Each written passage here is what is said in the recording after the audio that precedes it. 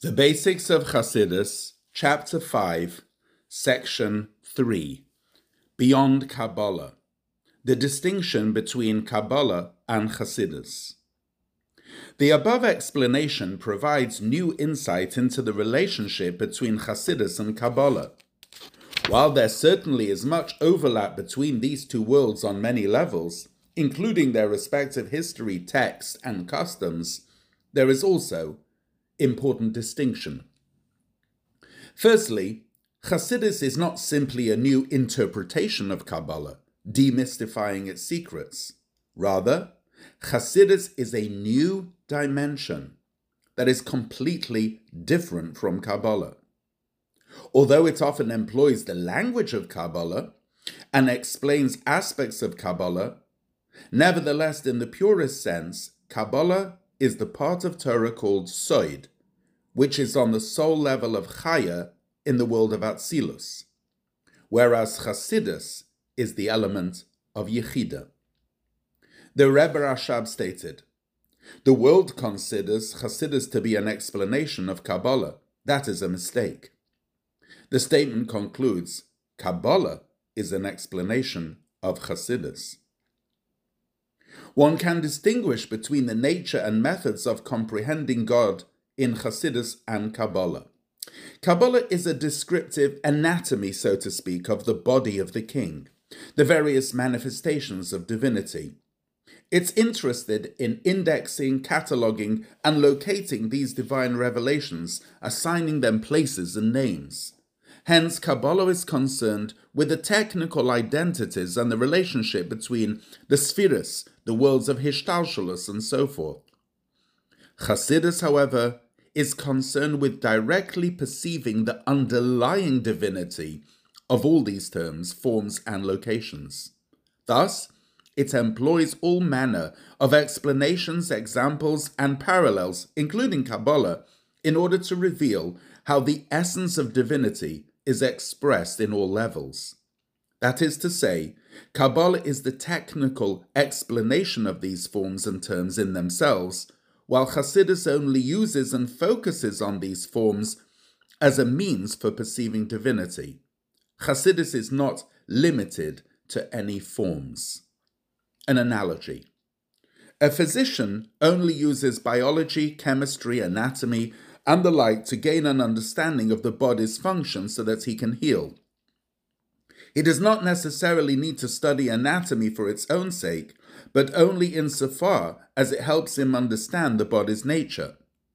Similarly, Kabbalah is an anatomy of the divine, so to speak, while Chassidus is concerned with the essential comprehension of God's being and existence. The revelation of Chassidus. The distinction between Kabbalah and Chassidus is also reflected in the process in which their wisdom was received. As mentioned earlier, the term Kabbalah is literally translated as received. This is because the wisdom of Permeating Torah was transmitted in a most direct manner from teacher to student, tracing back to Sinai. In fact, the majority of the Zohar and the Arizal's teachings are the teachings of Eliyahu Hanavi, as he taught both Rabbi Shimon Bar Yochai as well as the Arizal. It is therefore noteworthy that while the Baal Shem Tov did merit a teacher from on high who imparted the wisdom that was not known for generations, it was not Eliyahu Hanavi. Instead, the heavenly teacher who transmitted the teachings that were to become known as Chassidus was the prophet Achia of Shiloh, or Hashiloni. Mentioned in Malachim as a prophet who is active towards the end of King Shlomo's life and beyond, Achia was a remnant of the generation of the Exodus and the teacher of Eliyahu Hanavi. Having stood at Sinai and been a member of King David's Beis Din, it was Achia who transmitted the mystical tradition to Eliyahu. As such, it was the student Eliyahu who was instrumental in the revelation of Kabbalah, while it was the teacher Achia who imparted the wisdom of Chassidus, the Yechidah of Torah. This can be correlated with the fact that Achia is titled as Master of Chaya Yechidah. Thus, it was specifically his role to transmit these teachings of Yechidah in preparation for the coming of Mashiach. Section 4. Chassidus absorbed. The permeating nature of Chassidus. Chassidus is a new dimension of Torah revelation on the soul level of Yechidah. As explained, it's not merely a fifth level following the 4 levels of Paradise, but rather it is the Torah's core essence. This essential character is displayed in a unique feature of Chassidus. Although its spiritual rank is higher than the other 4 levels, it nevertheless permeates and illuminates them all. This is because it is the very essence of each level. The nature of Chassidus may be compared to oil. While oil floats atop all liquids, it also seeps through and permeates all ingredients when brought into contact with them. Similarly, Chassidus is not only a standalone study, instead it shapes a general perspective that causes all elements of Torah to be seen in a different light. Thus, studying Chassidus ultimately extends to all areas of Torah, as it infuses life into every subject of Torah learning. This causes the subject to come alive in an entirely different manner, with an essential life force. This vitality strikingly illuminates and profoundly deepens one's understanding of each and every idea throughout all of Torah's elements. The Torah Unwrapped. We have already discussed in previous chapters that Torah is multifaceted. Number 1, Chochmah. Torah is the greatest wisdom. As it states, for Torah is your wisdom and understanding before the nations. Number 2, Musar. The ethics and morals of Torah are the ultimate in truth and goodness. Number 3, Essence. Although Torah includes all types of wisdom and ethics, they are not the essence of Torah. Rather, the essence of Torah is that it is divine wisdom, which is inextricably one with the Ein Sof. Although this is true in regards to all parts of the Torah, nevertheless, the main expression of the essence is found in Chassidus. The reason for this is because in other parts of the Torah, the dimension of Ein Sof is enveloped within a certain garment and form of expression, be it either in Pshat, Remez, Drush, or Soid. In fact, the garment can in some ways conceal the simplicity of the Ein Sof hidden within. For example, when we study the Talmudic discussion regarding a dispute of proprietorial ownership and the resulting halacha, it is part of Torah and the halacha is the divine will. Nevertheless, the claims of the disputants and the necessary arbitration are at the forefront of the mind.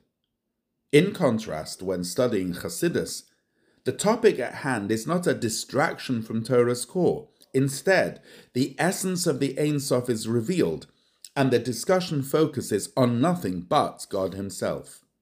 Moreover, even when Chassidus does discuss other elements of Torah, for example, when Chassidus illuminates a Talmudic teaching in terms of its application in Avodah, what stands out is that explanation is not the garment of the Talmudic argument, for example, the litigants and their claims. Instead, it is the essence of the particular teaching which displays that it too is an expression of God's very essence. Simply put, the Torah has body and soul, and we describe Pnimius HaTorah as the soul of the Torah. The body of the Torah comprises its laws and directives, and the soul of the Torah is the mystical dimension that brings the body to life and gives chayas, vitality to the body. Indeed, Chassidus is described as chayas because it brings vitality into every aspect of Torah as well as into every element of life. Bringing Chassidus outward. As a result of our discussion regarding Chassidus as it carries the enigmatic nature of Yechidah, we can gain new perspective on the significance of Hafotzas HaMayonos Chutza, the catalyst for Mashiach's coming by dissemination of Chassidus to the outside. On a basic level, one can simply understand it as an effort to get the word out or to bring the knowledge of God to all places, as Mashiach will in fact cause an all-encompassing revelation of godliness. As such, spreading Chassidus to all places is to act as a preparation for the time when all flesh together shall see godliness, and the sole pursuit of the entire world will be the involvement in the knowledge of God. In truth, however, with the knowledge that Chassidus is the Yechidah of Torah, one can appreciate that there's a lot more at play. As long as the well springs of Chassidus are found only inside, in a receptive environment, their true nature is not yet expressed. Conversely, if Chassidus is seen as esoteric, otherworldly, or non-relatable, even if it is only in regards to a segment of our psyche or society, it is not truly Chassidus. If Chassidus would be relegated to the scholar or the mystic, this would exhibit that it too is only a specific, finite application of the Torah. It is only when Chassidus carries the paradoxical ability to be both esoteric and relatable to any audience that the true essence of Chassidus, the Yechidah, is revealed. Thus, the preparation and vessel for the coming of Mashiach specifically is by bringing the wellsprings of Chassidus outwards. Through this, the essential nature of Yechidah is manifested, causing the coming of Mashiach, who Kabbalah describes as the Yechidah of the world.